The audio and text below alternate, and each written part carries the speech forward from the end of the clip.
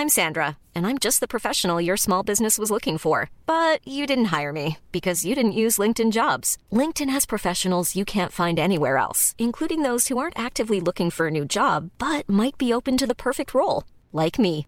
In a given month, over 70% of LinkedIn users don't visit other leading job sites. So if you're not looking on LinkedIn, you'll miss out on great candidates like Sandra. Start hiring professionals like a professional. Post your free job on linkedin.com/people today. It's that time of the year. Your vacation is coming up. You can already hear the beach waves, feel the warm breeze, relax, and think about work. You really, really want it all to work out while you're away. Monday.com gives you and the team that peace of mind. When all work is on one platform and everyone's in sync, things just flow. Wherever you are, tap the banner to go to Monday.com. There's never been a faster or easier way to start your weight loss journey than with PlushCare. PlushCare accepts most insurance plans and gives you online access to board-certified physicians who can prescribe FDA-approved weight loss medications like Wegovy and Zepbound for those who qualify. Take charge of your health and speak with a board-certified physician about a weight loss plan that's right for you. Get started today at plushcare.com/weight-loss. That's plushcare.com/weight-loss. plushcare.com/weight-loss.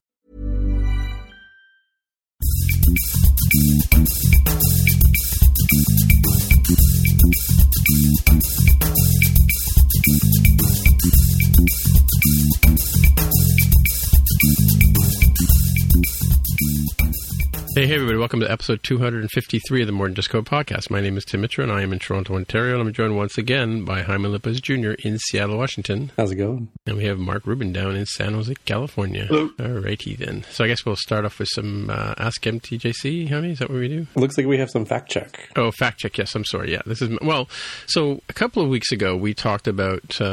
this is, I guess, 3 weeks ago or something like that. Becky Hensmeyer had done her sort of wish list for WWDC, and I was listening to that previous episode last week, and she had made some predictions about her wish list. You know, we kind of said, well, we're not really sure that they're going to do what they're going to do, and they're going to meet what her wish list was. But what was interesting about it was she had said that she would like that they had come up with a way of improving Interface Builder to have rounded corners on buttons and objects like that, and she sort of, her wish list kind of fits into some of the things that SwiftUI has brought to the table in terms of how things work, you know, so making it easier to do stuff. It's, I mean, still early days for SwiftUI, but I just thought I'd give her the nod for having picked out some of the things that actually did show up on WWDC, right? Mm-hmm. Oh, all right, so we ask MTJC, honey. We've got 3 of them from you. Me.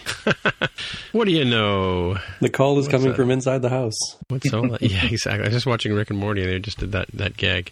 Yeah, this is an interesting thing. I've been following. There was a couple of people that have had some trouble with when they first get, Catalina going. Of course, you need, in order to have the SwiftUI preview work on Xcode 11, you need to be running Catalina. And initially, a lot of people are having trouble with Xcode just getting it to run. And one of the things I found, and I was actually surprised by this, was that when I tried to run it, I got an error. Xcode ran, but when I tried to do the preview thing after I finally installed Catalina, maybe it was because I had already run Xcode under Mojave. I had to agree to the licensing, and how I found that was when I clicked on the error thing, the error screen, which is it said that something to the effect that I think I have a picture of it here. Yeah, failed to code sign, and then agreeing to the Xcode iOS license requires admin privileges, blah blah blah blah. So I ran sudo Xcode build -license on my command line, and I was able to agree to the license agreement on the command line. So until I did that, I didn't really wasn't able to run. I don't know if that's been around for a while in terms of agreeing to the licensing, but doing it on the command line was new for me. So it was an interesting sort of fix to a problem that didn't really explain itself very well. So that's equivalent to just going on the website website and doing it manually, but you can do a command line. Well, no, this was actually in, I guess probably because it's beta software, you have to, at some point you have to, agree to the fact that you're running beta software and you're agreeing to whatever non-disclosures Apple's asking you to. Of course, I didn't read the thing. I just scrolled through it, right? Mm-hmm. But yeah, because you have to scroll to the bottom and then you click on, you have to yes for agree or something like that. They go capital Y. But it was interesting that the preview wouldn't run until I had agreed to that, right? So that was my first Ask MTJC. And what's the next one? Next one is, so we were talking last week about, I think we all made comments about the iPad OS, about whether it's just a name change or if there's actually some new functionality put into it.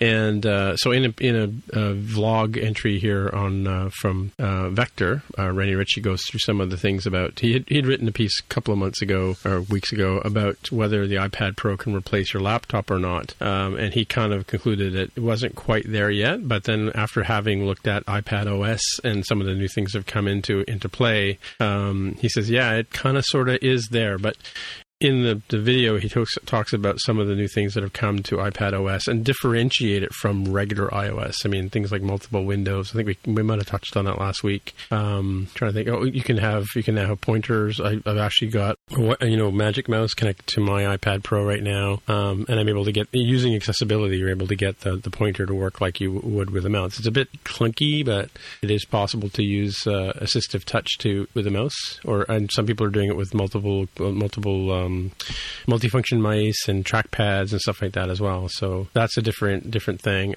Can't remember off the top of my head what the other things were, but there was a number of things. If you watch the video, you'll see that he covers off a few things that are different in iPad OS already from regular iOS. Right? That's what that one's about. And the last one is from our friends at MTJC, at Ask MTJC. So my friend of mine at work, Manoj Pekaderi, he doesn't have a Twitter account, so I couldn't shout him out here, but he was playing around with his phone today at the office, and so I said, well, put a Mac Pro on my desk, and so this one's sitting next to my hat. It's not, we had played with small hat size version. Well, we had scaled it down quite a bit, actually. Yeah, it looks more like a Mac Mini than the proper, because they're actually pretty big, pretty tall. I've seen some I think so. Video. I've seen some video of them. They're not quite as tall as the original cheese grater Mac, but they're quite tall, considering what they are really, right? So I mean, even if you think about the size of a PCI card, it's got to be that wide and that long, right? So, Yep. Mm-hmm. So anyway, there's my hat there with a picture of a Mac Pro. And again, it's interesting, the lighting kind of all reflective of the surface that it's sitting on, and as well, we talked about that last week as well, right? Yeah, it's pretty neat that it pulls in that kind of walnutty table sort of look to it. Yeah, and the reflection from the screen beside it. It doesn't include the monitor. That I was trying to get him to tuck it in beside the monitor, which is at the back there, but it's kind of sitting in front of it if you look at it. But it's a pretty cool little demonstration of AR, and what Alexis was talking about at the live from the podcast studio, that it picks up. It does make it dirty in terms of adding video artifacts and to make it look more like a real object rather than a nice clean 3D rendered image, right? Unfortunately, you can't render the $1,000 monitor stand in VR. Yeah. Well, as Jaime called it last week, the most expensive dongle, right? Mm-hmm. So for the stand, for sure. Yeah. Yeah. All right. So what's next there, Jaime? Just real quick follow up. I think people may or may not have missed this, and that was the Back to the Mac for Twitter. Some time ago, Twitter had dropped support for its Mac desktop app, but through the magic of Marzipan Now Project Catalyst, they will be bringing back Twitter as a native app instead of a web page to a Mac near you. Catalina time. Yeah, interesting stuff. Yeah, cool. I think many people. I'm still using Twitterific, TweetDeck app myself, right? Sure, and it definitely makes sense. But I think it gives another avenue for apps to exist rather than being a default. Like, well, I guess you have to use a web page, or the other one that I think a lot of folks don't really like, and that's to have an Electron-based app like Slack, for example. Yeah. Well, wasn't there some complaints that the Twitter app that they had out a few months ago was not truly native? native?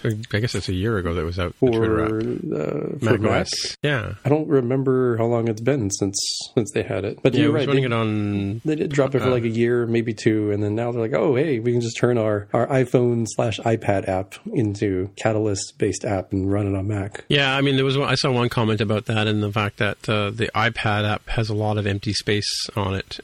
I don't know if you've worked with it on. I have an iPad Pro 12-inch, and it's quite a lot of wasted space on the app. So thank goodness for the new sidecar thing. Not sidecar. What do they call it when you have the side image? I guess multiple windows, multitasking. They call it, right? Yeah, I could definitely see that. Their iPad app doesn't do anything really spectacular. It doesn't, as far as I can tell, do any sort of size class detection and say, oh, let's put a multi-column layout, or let's put Twitter moments on the side while you've got the main timeline here or there, or split view kind of stuff. Like, no, it's just big table views spread out a little bit larger than they would be on iPhone. Images work out a little bit because at the very least it does seem like to do some sort of proportional based layout. But yeah, I don't think the point is that any of these Project Catalyst things will necessarily be award-winning Apple Design award-winning apps.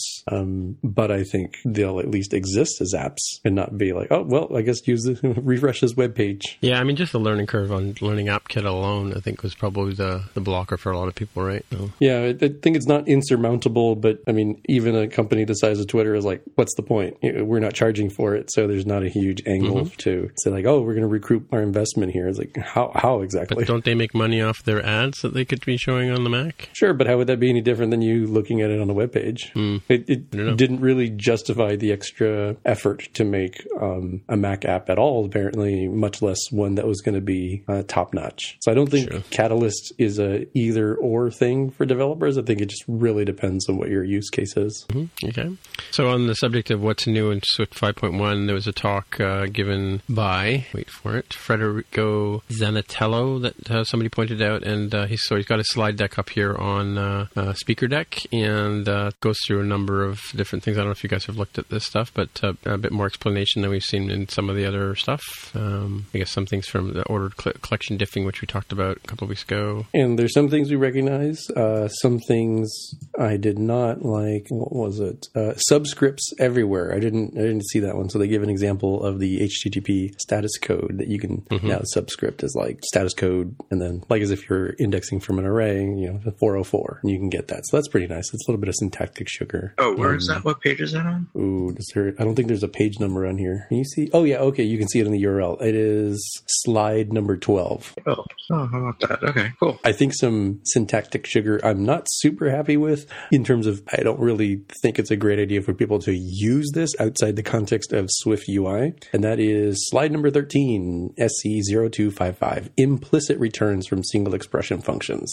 This slide is arguing that the less code, the better. And they're showing a table view delegate, table view data source, I should say, method. And it's just, number of rows in section 5. Maybe. It's not horrendous, but I think in this case, the return 5 feels like it's a little bit less likely to end up with accidental overlooking just the extra visual weight. Yeah. That's a little bit... totally agree with you in a case like this, where I think it could be useful is if what's in the closure is some kind of an equation. And so it sort of looks like, it's doing what it's really doing. And the closure is calculating something and then returning it. To me, that makes a little bit more sense than just having a number, just a number 5 right there. So I'm on this one. Yeah. But even though the return type is declared as an int there, I guess, I don't know, I guess so. I mean, it still, works, of course. And I think it's my like 6 guidance extra characters, type. I think my guidance on it would be to just not go crazy and say, oh, we never have to put the word return. I'm just going to try to find ways in which I can avoid the word return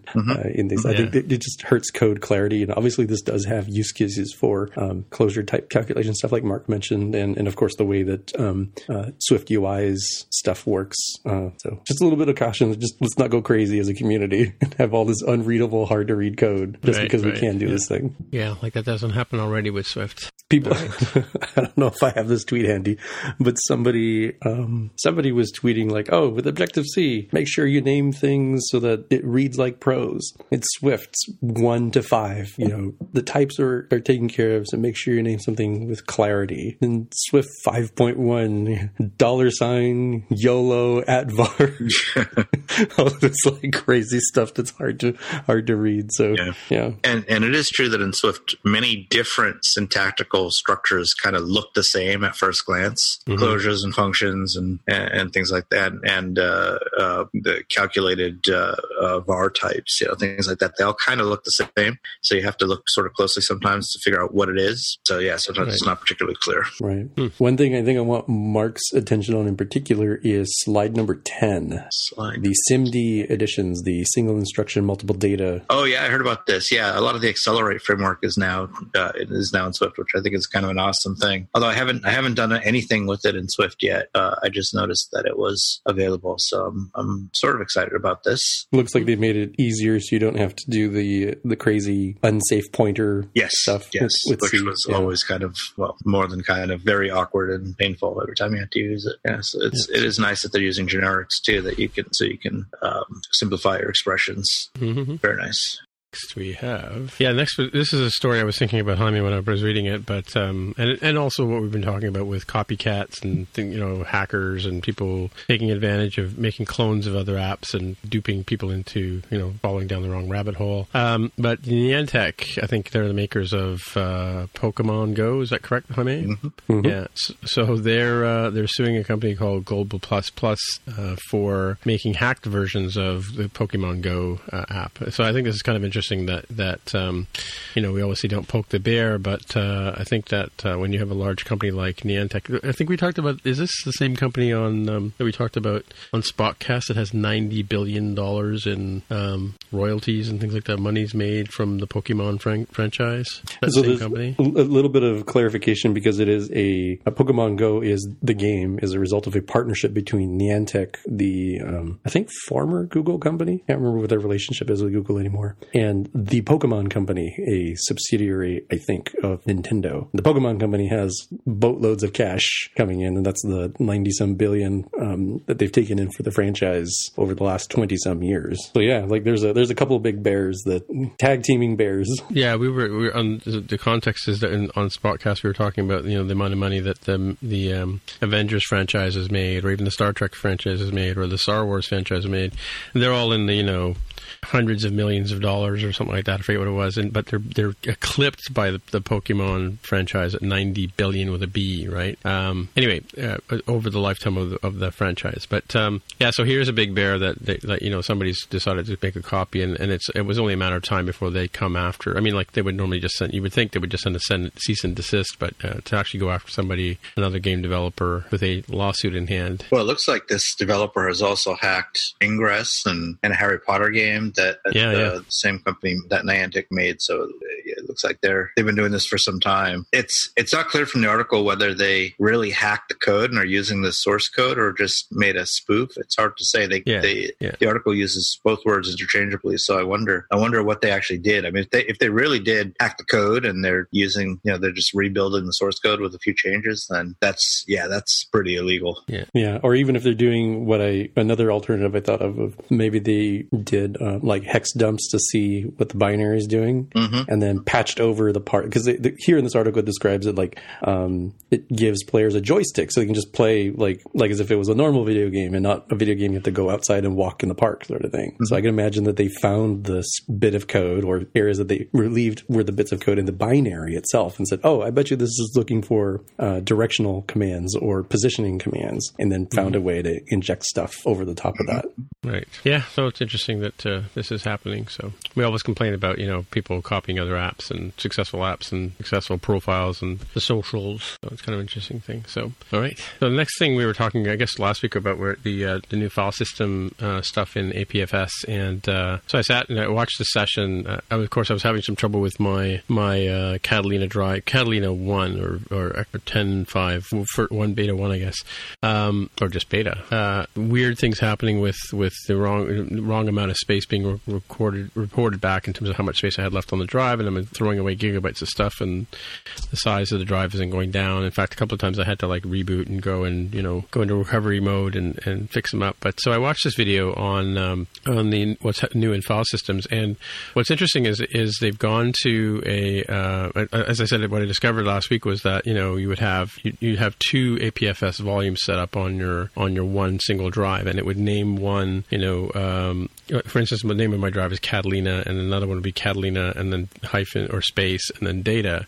And so what's happening is they've created a read-only partition or read-only volume in the APFS to stick the operating system in, and then the rest of the data stuff, like your user data, lives on this other volume. And they're duplicating, instead of using symbolic links to basically connect them, they've come up with this new thing called a firm link, which is a bidirectional symbolic link, if I can call it that. So they would duplicate the folder structure on both drives so that the operating system could still navigate, and apps that needed access to things in the system's library and vice versa, coming back to the data drive, would be able to automatically connect. So that being said, I've just installed Beta 2 on my Mac, and my problems with the amount of space available on the drive have gone away. So there must have been a bug in the initial beta. Surprise, surprise! But it seems to have remedied itself. But it was interesting talk on how why they decided to go to this protected file system structure with Catalina, and to give them more future ability to work with the drives. And actually, just as a side note, we were talking last week about sort of traditional Unix, and so we do still have APSF volumes that are created on your drive. There's a recovery volume. There's a pre-boot volume. There's also a virtual memory, which we used to call swap back in the day.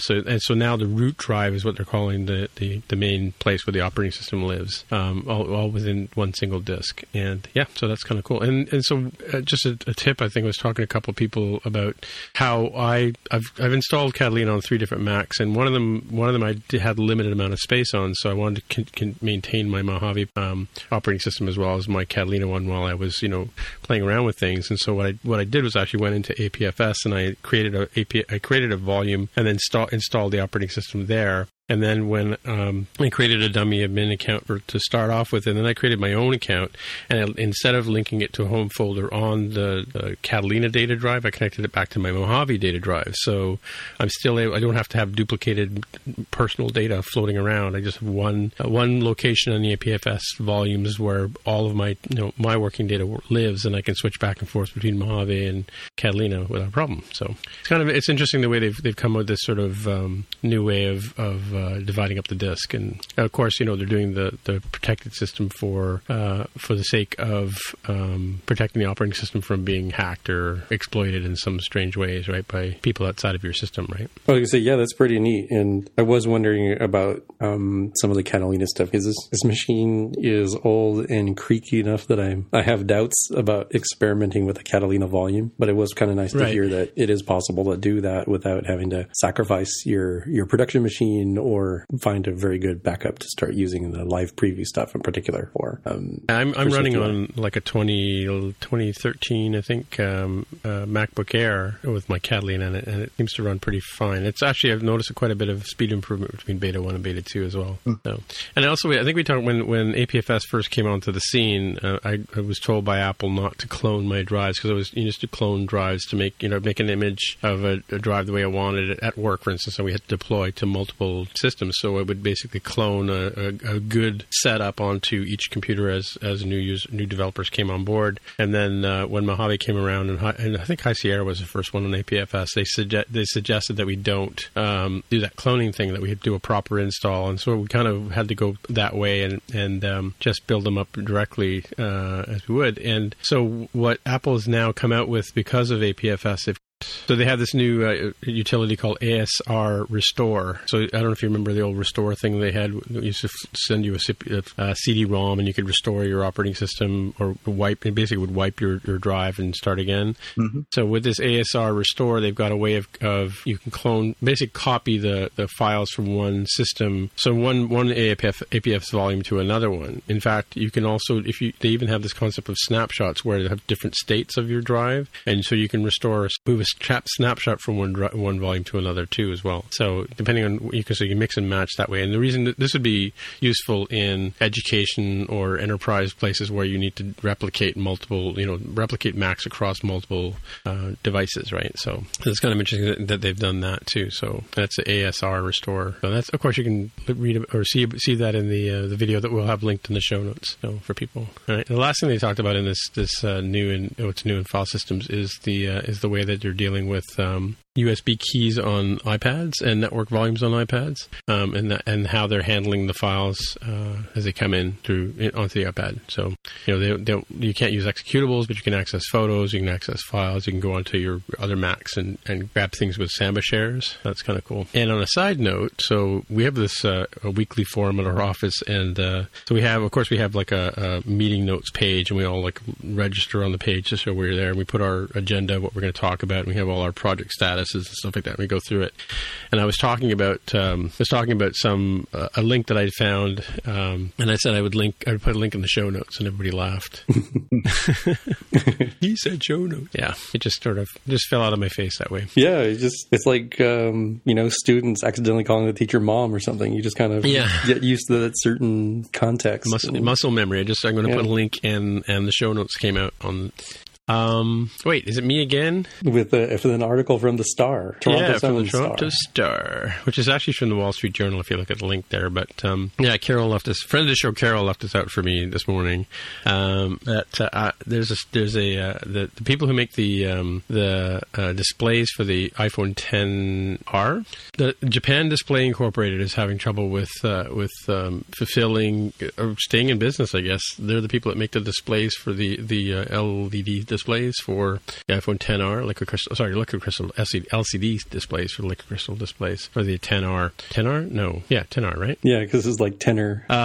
So apparently they're having trouble, and Apple's been apparently pretty decent with them about letting them take their time to pay back, and they have they let them money to get started, and they're being decent about it. So it's just because of the sluggish sales that these guys are having trouble staying in business. So which is kind of interesting. Yeah, I'm a little surprised. I wish this went into more detail of why, because there's sluggish sales, and then we overreached assuming that this was going to be a mega hit, right? So, yeah, maybe. I would guess one possibility is that they thought, we'll build this number of units because Apple is Apple, and they'll just sell this many. And it turned out kind of sold okay, but we really didn't need that extra 25% of units or some other overproduction, let's say. Yeah, these are the Liquid Crystal displays that are pretty much only in the XR, so not the OLEDs that are in the XS or the XS Max. So I wonder if they were expecting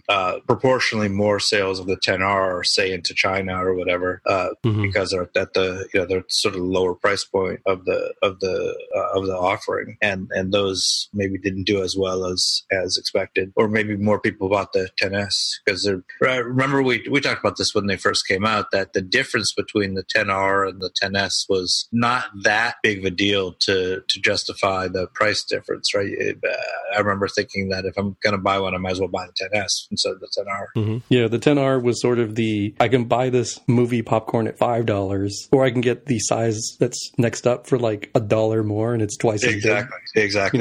Yeah. So who buys the cheaper one? The cheaper one's only there to make you want to buy the more expensive one. Yeah, and I wish I knew more here because I don't know. We still don't know exactly what's going to happen come September, but isn't it within reason that there's like a XR2, slightly upgraded specs, maybe one new color? Like it feels like, yes, it sucks that for these guys, they presumably might have some extra inventory of displays, but don't know about displays. I'm hoping they don't perish too soon, that they could just go to like store these in Tim Cook's backyard and then pull them out when they need them come September, and like, okay, let's not do that again, but at least we're going to use up our inventory stock while we're making these XR2s or assembling them. Yeah. I think what I was trying to say is that Apple is apparently lending them, I don't know if it's lending them money or whatever, but they're helping them continue to stay in business, right? So there was 20 billion yen a year is what they were supposed to pay back to Apple. So I don't know what that is in US dollars or metric. Take off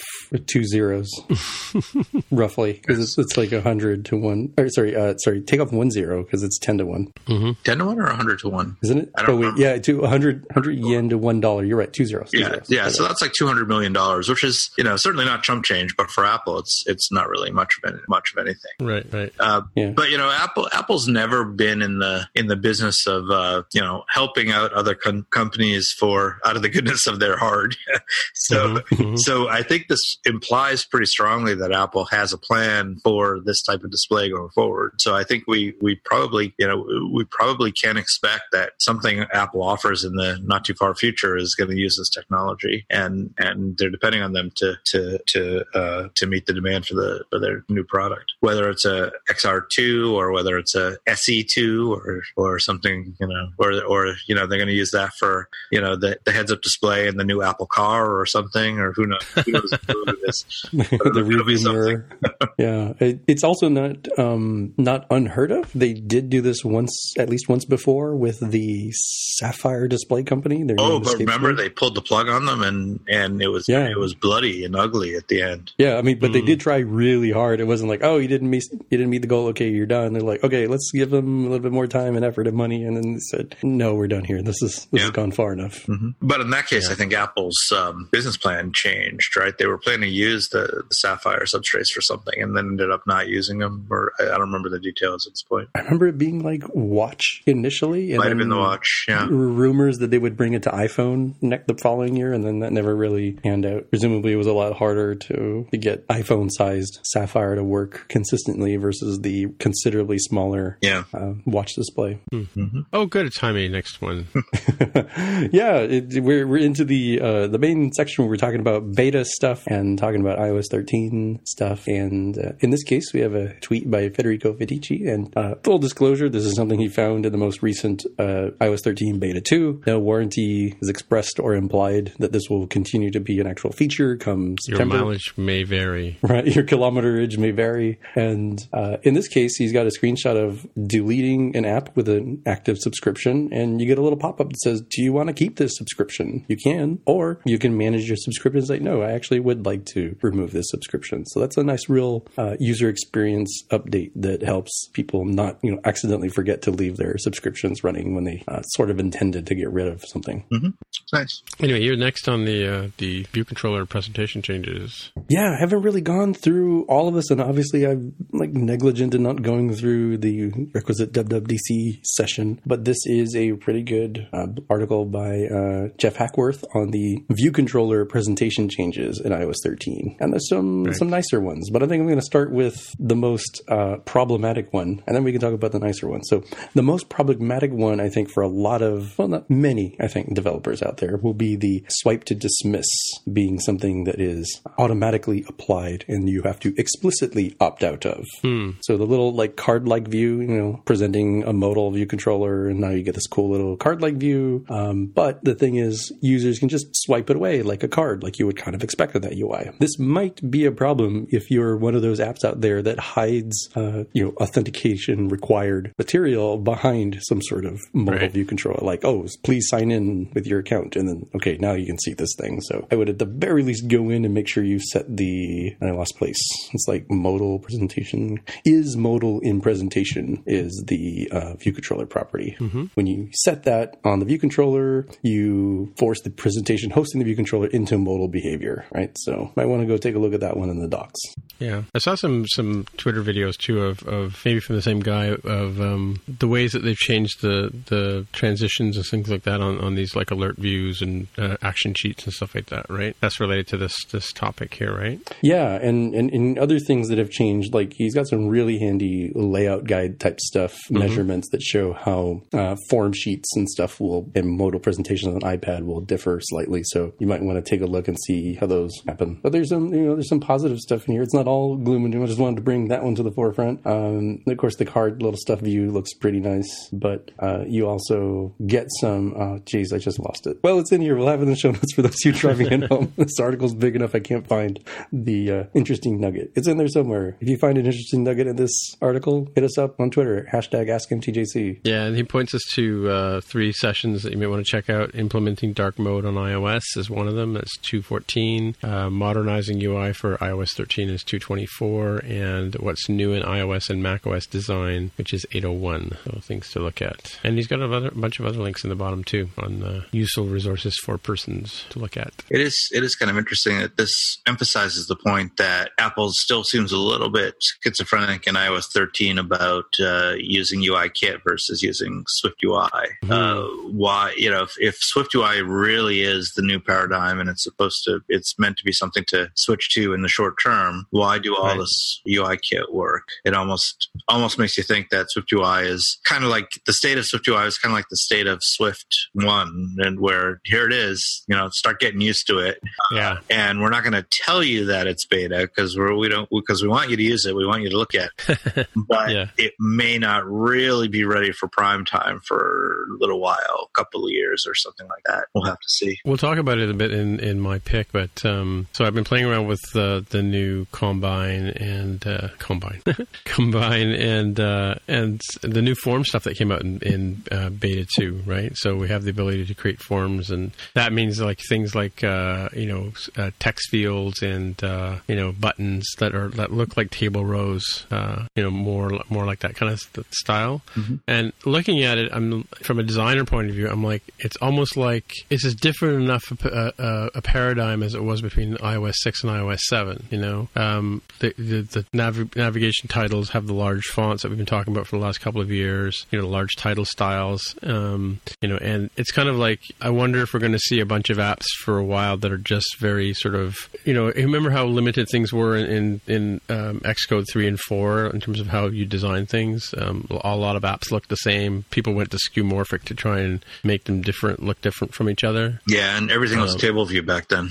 Yeah, pretty much. Yeah, yep. So it's kind of like those are the kind of things that we're seeing in what we're getting right now, at least in the tutorials. I picked up. I probably should give a shout out to Paul Hudson for his book. He's got the guy doesn't sleep. I don't know what the hell he's doing, but he has been cranking out tutorials and articles and stuff like that like mad since. In fact, I think he was doing it during WWDC. But yeah, he's put out 6 or 7 YouTube videos. He's got a couple of books already. He put out a Mac OS book as well, which I picked up. Wow. Yeah. So yeah, I haven't even had time to watch all the videos yet. I know, and he's just cranking them out. I don't know what he does. He's and people are joking on Twitter when he comes out with something new, like tomorrow they'll say, "What took him so long?"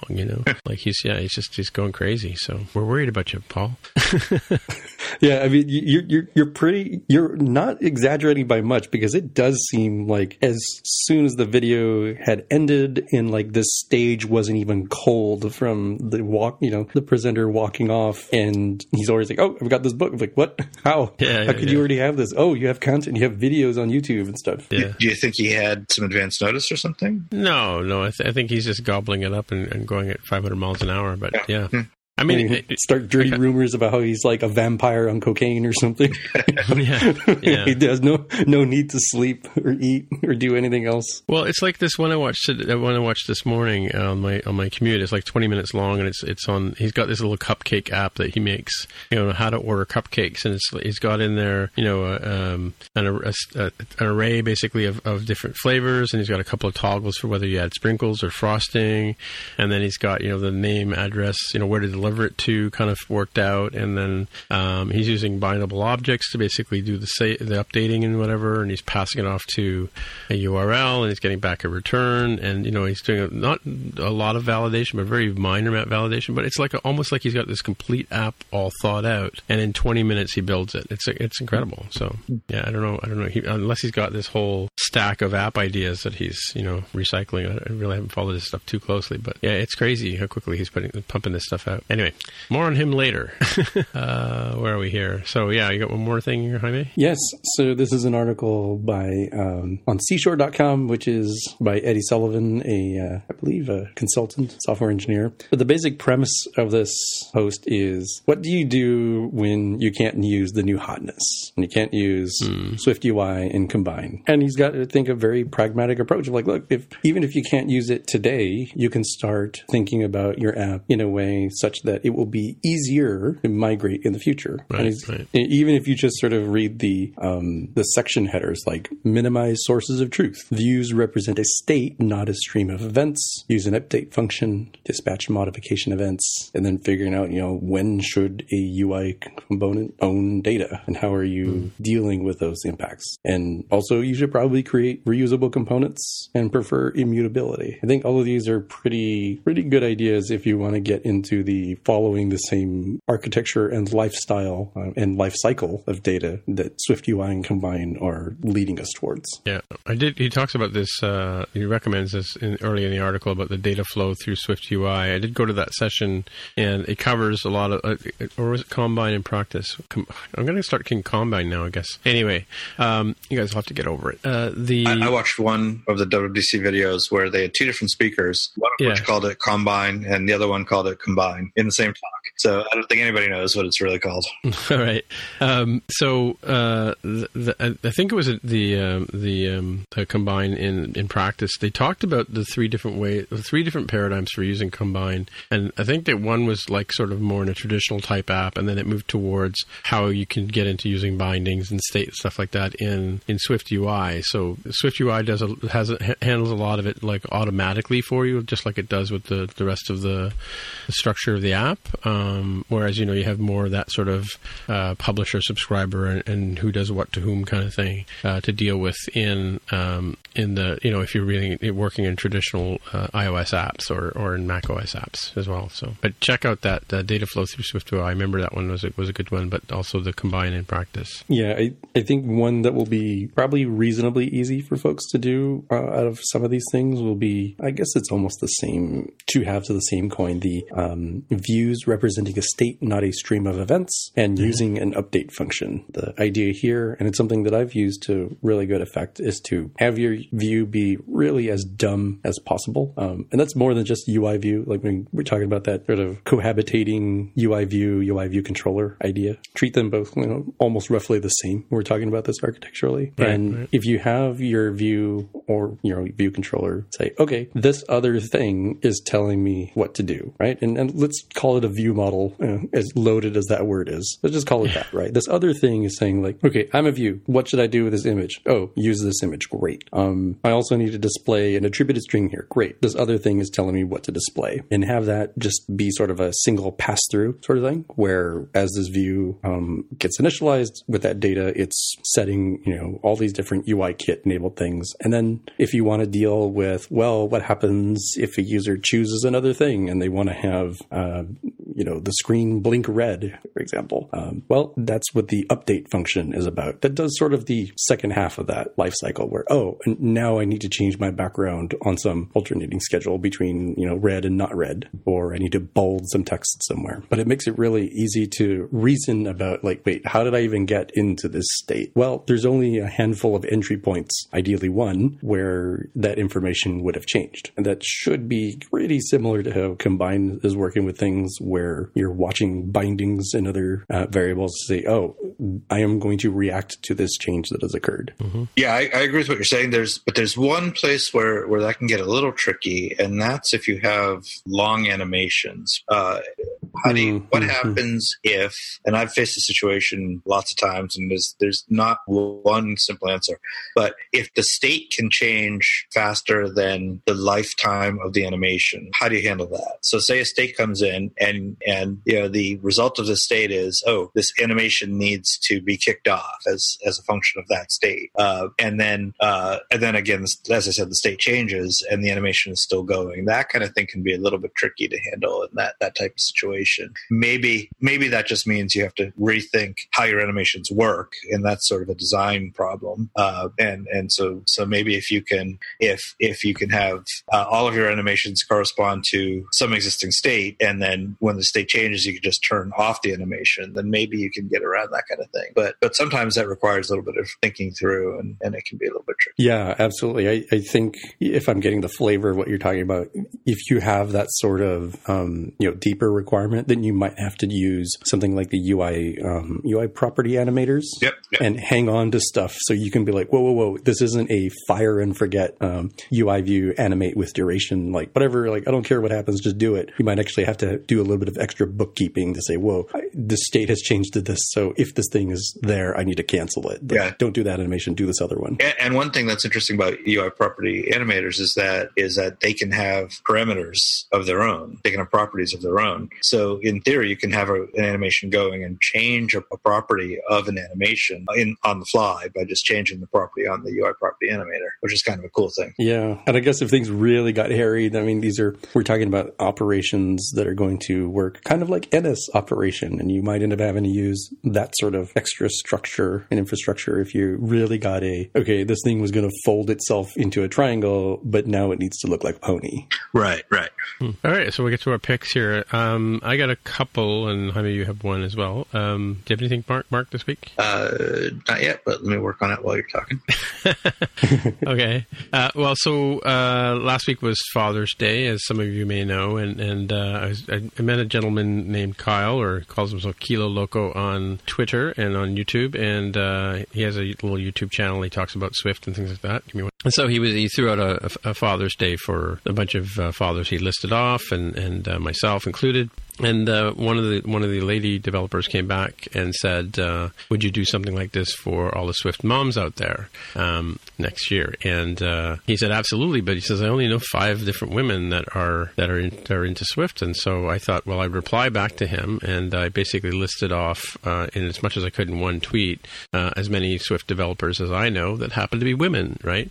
I don't know if they're mothers or not, so I'll leave it up to him to figure that out. And so I went through and I did like 3 or 4 different lists, and what was interesting, the result of that was a lot of other lady coders discovered each other, and they've all started following each other, and they've created a network, which was kind of a beneficial side of this. And Leah Marlowe, one of the ladies from ArrayWonderlic.com, had started a GitHub page where women can go and list their get themselves listed on this GitHub page, which keeps a list of them as well.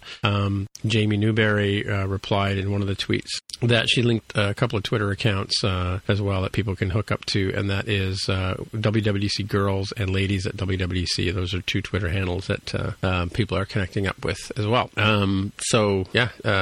Happy to be a conduit to help people connect and get more developers knowing each other, about each other, and about can share stories and challenges and things like that. So that was my contribution to the world of coding last week. It was really good. I do think it is very important to get more voices out there, get more people known, add more to the conversation. I think even at a micro level, this really helps. Yeah, for sure. Yeah. And it is definitely encouraging that it seems like these days more and more women are getting into, at least in our corner of the world, in iOS world, I tend to see a lot more women developers than a few years back, which is a great thing. Yeah.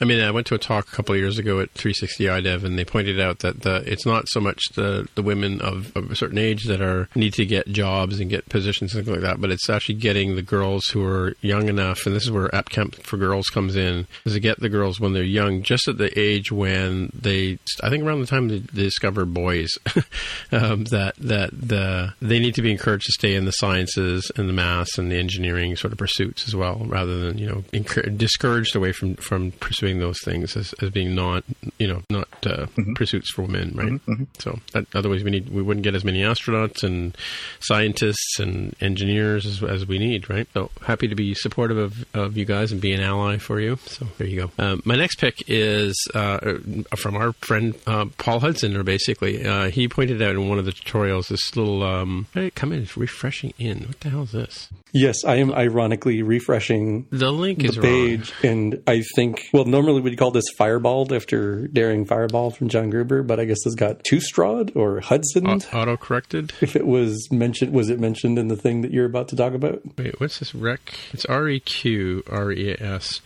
is the URL. Why did it go to refreshing? Autocomplete. Weird. Hang on, let me edit the link Or here. autocorrect rather. Oh, yeah. Oh, no, that one doesn't work either. Hang on, it's I don't know, maybe just paste it in your browser rather than clicking on the link, because the link that's hidden in Google is wrong. Click on it. There's a little pop-up that comes Yeah, up I in got a it. little Okay. pencil So icon. the link is actually RecRes, REQRES, and it's a free API service for you if you're testing your if you're building something that wants to send JSON or any kind of data, really, posts and gets and that kind of stuff.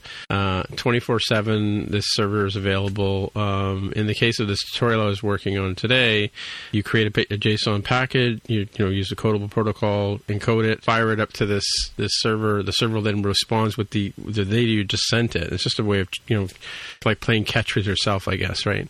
And then you can parse the data and see what comes out on the other side. And the tutorial I was talking about a little while ago, which is the Cupcake application, which makes use of the new forms element, which came out a couple of days ago.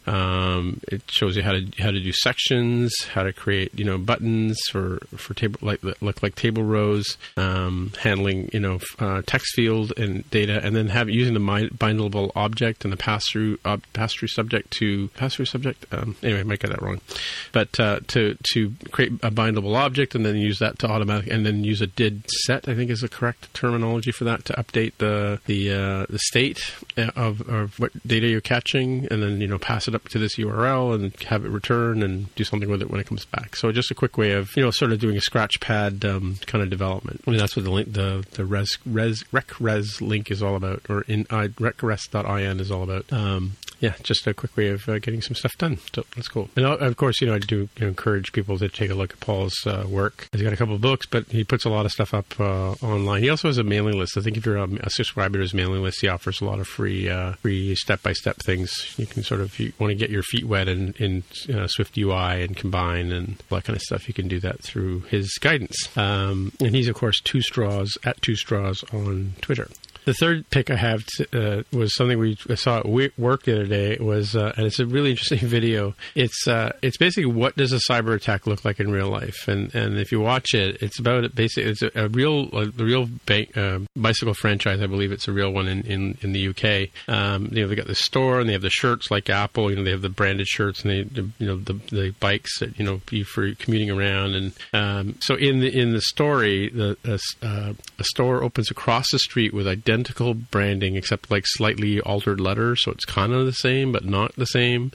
And they have people dressed in same young hipster type people wearing t-shirts, and they have the same bike in the window, and they start to attract customers to come over there to the other store, and then they flood the original store with fake customers who come and just occupy the staff's time and with bogus arguments, and eventually they board up the front of the store and they put out of business or going out of business, and they kind of redirect the traffic away from the store. So it goes through what a cyber attack looks like, denial of service and spoofing and creating a false URL and that kind of stuff, and copycatting a brand. So it's a really interesting video. I think it's like 5 minutes long, and it just shows you how quickly, not that it would take 5 minutes for this to happen, but this sort of what ramifications of this kind of activity is in real life. So it's an interesting watch. Yeah, the boarding up of their place and you have to pay us money to get access to the ransomware. Yeah, exactly. Yeah, that's what it's talking about. It's a cool video, but I'm a little disappointed at the end that it was actually an advertisement for an insurance company. Was it? Yeah. I never made it all the way through, but I just thought it was an interesting analogy, right? Mm-hmm. Yeah, it's always an ad by somebody, right? Yeah. Just abusing myself with all the possible really bad combinations you could do. You have a commercial like, oh, I really didn't think about that. Maybe we should come together as a society and not let these divisions bring us apart. What? And then at the end it says Coca-Cola.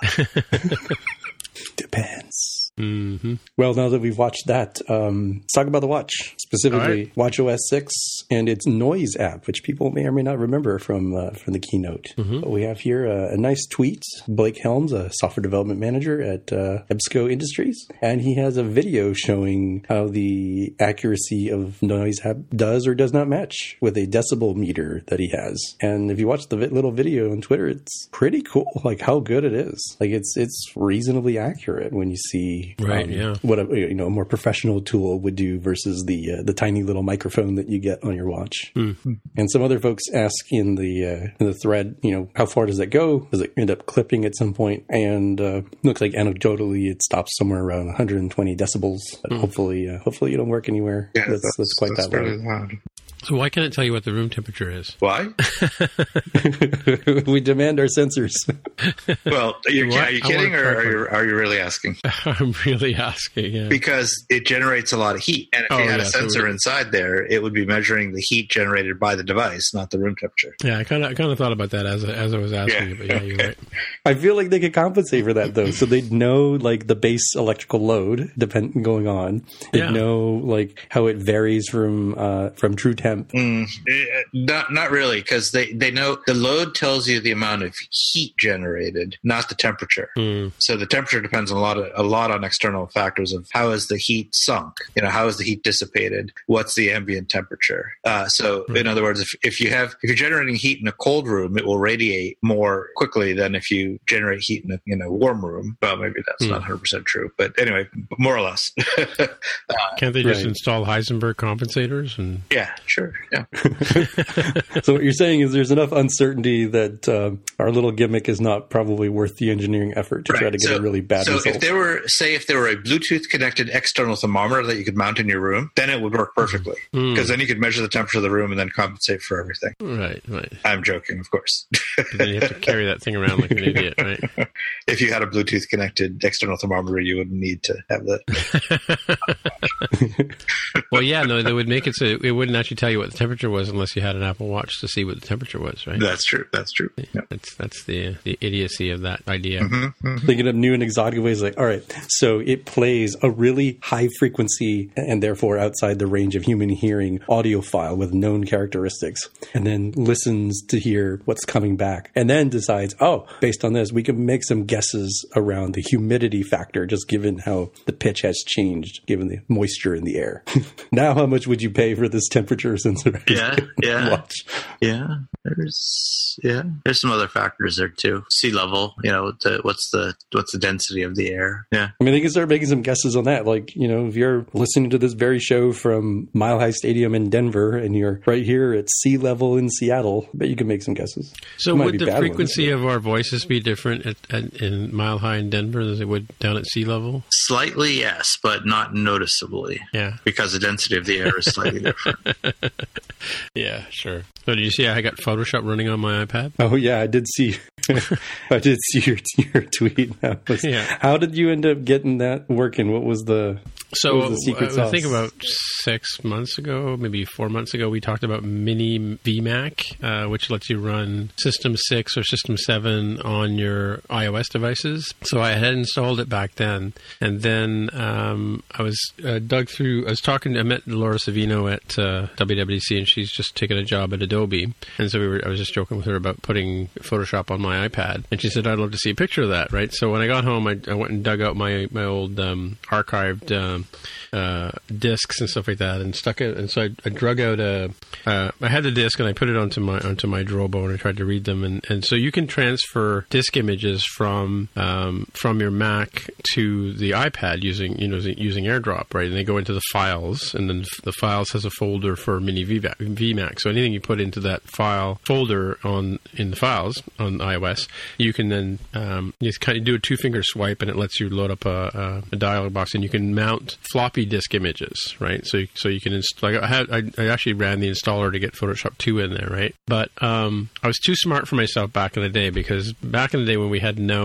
very small drives, we used to use a program called Disk Doubler to make the images or make files smaller. Yeah, I remember that. Yep. And when you double clicked on them, the Disk Doubler would automatically decompress them, and you could work with them. So, but because I was so brilliant, I disk doubled my Photoshop 1.0, stuck it on a floppy disk, and archived it, right? And then a few years later, when I made disk images of all my floppies and stuck them onto a CD. So now I've got Photoshop 1. I've got the actual application on my iPad, but it's disk doubled, and I haven't figured out how to get disk doubler onto the thing. So a couple of nights ago, I was looking at I have a 6100 Mac here. I had to try and find the lowest common denominator Mac. So I got my Mac off the shelf and plugged it in and put a monitor on it and stuck the CD in and opened up Photoshop. And so now I'm just going through trying to decompress or get them into there. And one thing I discovered about OS 10 is as of 10.6, I think, it can no longer read HFS volumes. So you can't read the contents of a floppy disk on current operating systems. So last night I discovered there's somebody's written a tool called HFS Plus Writer or something like that. So I can run that on my Mac here. Actually, I have it here running, I think. Yeah, HFS Disk Maker. With that, I can take a disk image, or I can decompress a folder, and then I can use that to make a proper HFS disk. Because I kept sticking these floppy disks into the iPad running System 6, and it would tell me the disk was no good and reinitialize it, which usually meant that the either it didn't like the formatting or the disk was corrupt or something like that, right? So, but I actually got Photoshop 1.0 running on my 6100 behind me, which I was actually amazed by that, because that's an app from 1990, right? Running on system, I think 7.7 or 7.5 on this Mac behind me. And I found a copy of the Talking Moose too, but I think Talking Moose stopped working in System 7, so I might try and get the Talking Moose to run on my iPad as well and do a proper outro. I think you should do one thing, and that's put these tweets or links to them in the show notes for those of you driving at home. Yeah. Oh, for sure. I was quick to quip that if you can dodge a wrench, you can dodge a pixel. And you very quickly responded to me and said that was a different version of Photoshop that started on that. Photoshop 4, they added the dodging tool. So Photoshop, that wasn't even an OS 10 application, right? No, it came out in 1990, which would have around System 6. So the version that you installed, though, the 2.01, would have been like System 7, System 8. So the installer... No, not System, way before System 8. It would be System 7 for sure. 7, yeah. So the installer actually ran. Yeah. Well, no, I'm running an emulator on my iPad. Oh, that's what you do. Oh, I see. Okay, I missed that part. Yeah, so I've got an emulator. I had to get a Mac ROM and run it in the emulator. So it's actually running a Mac ROM to make it run. And it runs like System 6. And I think I actually have the monitor at 1024 by 768, which, as you know, was not a size of a monitor back then, unless you had a lot of money. Right. So it's funny that there's a couple of sample images in there, because the color on the emulator is 256 colors, right? 8-bit. And so if you zoom in on the picture I have on Twitter, you can see that there's a lot of dithering in the image to make it look like a proper image. Like you can zoom down to the pixel level, but on 256, obviously it had trouble rendering different shades of color. So they used to use color dithering to do that. That's kind of cool. But I also have another. What's the name of the emulator that you're running? It's called Mini space VMac. Mini VMac. Yeah, and there's a whole project. They run it on Linux. They run it on Windows. They run it on a number of systems. You can actually there's a website too where you can run Mac OS games and stuff like that, right? So I have Beyond Dark Castle running on my Mac. But of course, once you get into the emulator, you really quickly learn that you need to have a keyboard, because you can't call the keyboard up on the iPad, right? So I have a Logitech keyboard here, so I use that for the keyboard when I do text entry. And because of iOS 13, I'm now able to add a mouse to it, right? So I've got a proper mouse running on the thing. And it's funny, the actual 6100, the mouse I picked out of I have like a whole bunch of mice here, but the one I picked up has really dirty, wheels, or the balls have shrunk or something like that, because it's really hard to use the mouse, even though I have a mouse pad here on the old legacy Mac. Yep, it's in its beige glory.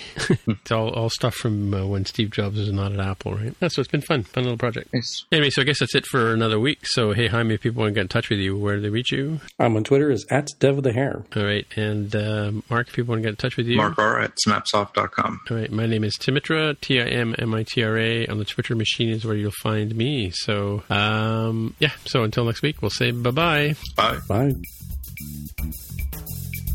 This has been another episode of the More Than Just Code podcast. If you want to find out more about the podcast or see the episode show notes, visit the More Than Just Code website at mtjc.fm.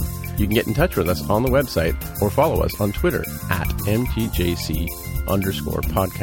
If you have feedback or questions, send us a tweet with the hashtag AskMTJC. If you like the show, please consider recommending us to a friend, writing a review on iTunes, or pledging any amount at patreon.com/mtjc. You can find out details on how to help us out on the website, mtjc.fm/sponsor us.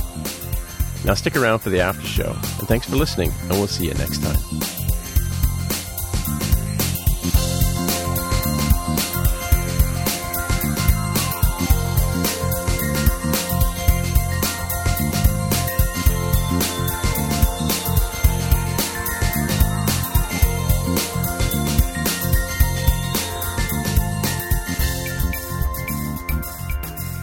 Yeah, no, when we were kids, we used to all take our sticks to school, like in the morning, and we'd play a little bit in the morning, and then at recess we'd play, and then at lunchtime we'd play, and then we'd go home, Mm-hmm. And then when I was talking about that time when I was into Bobby Orr, it was like when I was 10, and we used to go out in the street and just play like all the time. On Saturday and Sunday we'd play somebody would bring out a couple of nets, and we'd play for like hours, and that was when we would all be sort of calling out who our favorite players were and stuff, and for a lot of us, Bobby Orr was the guy that got called out the most, even though I was living in St. Catharines at the time, so it should have been probably the Maple Leafs or even the Habs in some cases, right? So Montreal Canadiens, but actually St. Catharines, when I lived there, was the farm team for Chicago Blackhawks. So Marcel, ever heard of Marcel Dion? Yeah, I think I've heard the name. Name sounds. Yeah, he was the top scorer in the league before Gretzky came along. Yeah, so I watched his whole junior career, or most of his junior career in St. Catharines. My dad used to go down and watch the junior Canadians play against the St. Catharines Blackhawks. Yeah, so I saw him play. I saw some of the you've heard of Guy Lafleur? Yeah. And Gilbert Perreault, he was the first draft guy for first captain, I think, of the Buffalo Sabres. So yeah, when I was in high school, I had a Buffalo Sabres sweater that I used to wear all the time. Yeah, because my dad took me down to a game and I got a sweater. But yeah, back in the day. Yeah, it's funny. I'm actually listening to an audiobook that was recorded by George Stroumboulopoulos, and it's a book about. I thought it was more about Gord Downie from the Tragically Hip, who died a couple of years ago, or last year, I guess. Called The Never Ending Present, and because he sort of did some thinking about Aboriginal rights just before he died, and so I wasn't sure what the thing was about, but it actually turns out to be a sort of a history of the Tragically Hip, right? So it's interesting because they're talking about like when they were first starting out, and people wouldn't recognize the players, the singers by their names. And one day they took and they introduced Gord Downie to some guy, and he looked at him and he goes, "Oh, you're the goaltender." Like these guys, as typical Canadians, as we were just talking about before you joined, Jaime, about hockey, and the Tragically Hip was also known for constantly playing hockey and making ice rinks all over the place, all over the country, and playing and playing across the country playing hockey, right? So I did not know that. What's that? That they were known for playing hockey. Well, yeah, I mean, he was a goaltender, right? Gord Downie, and the whole team was, or the whole team, the whole band was like were players, right? So it's kind of a thing here. I didn't know that. Like, just, it's like you guys throw baseballs around, we play hockey, right? Yeah. It is kind of a cliche, but for very many of us, that's the thing we grow up on. Yeah, right? I'm not sure kids in the U.S. today play all that much baseball. I don't know. Well, they're probably too busy plugged into some game system. Yeah, right? well, yes, but when they do go outside, I think it's probably more basketball or soccer. Yeah, basketball or football. Well, that's what I mean, but that's what I'm saying. Like, the thing is, we play basketball, we play football. Gretzky could have been a pro baseball player. Did you know that? Did not know that. Yeah, he was being scouted as a baseball player at the time when he was drafted into NHL. But yeah, and I kind of, I don't know. I often wonder, like, you probably make just as much money as a pro baseball player as you would as a hockey player. Well, would he have been as good as a baseball player though? He was a really good pitcher, apparently. Yeah. Yeah, apparently he was. So yeah, but he was like AAA, whatever. The AAA is like our top level sports kids, like the very elite players. So those are the ones that usually get groomed to go on to the NHL or pro baseball or whatever. And we have some Canadian basketball players in the NBA as well, right? So yeah, so there you go. Hey, it's Danny Pellegrino from Everything Iconic. Ready to upgrade your style game without blowing your budget? Check out Quince. They've got all the good stuff, shirts and polos, activewear, and fine leather goods, all at 50 to 80% less than other high-end brands. And the best part? They're all about safe, ethical, and responsible manufacturing. Get that luxury vibe without the luxury price tag. Hit up quince.com/upgrade for free shipping and 365-day returns on your next order. That's quince.com/upgrade. Planning for your next trip? Elevate your travel style with Quince. Quince has all the jet-setting essentials you'll want for your next getaway, like European linen, premium luggage options, buttery soft Italian leather bags, and so much more. And is all priced at 50 to 80% less than similar brands. Plus, Quince only works with factories that use safe and ethical manufacturing practices. Pack your bags with high-quality essentials you'll be wearing for vacations to come with Quince. Go to quince.com/pack for free shipping and 365-day returns.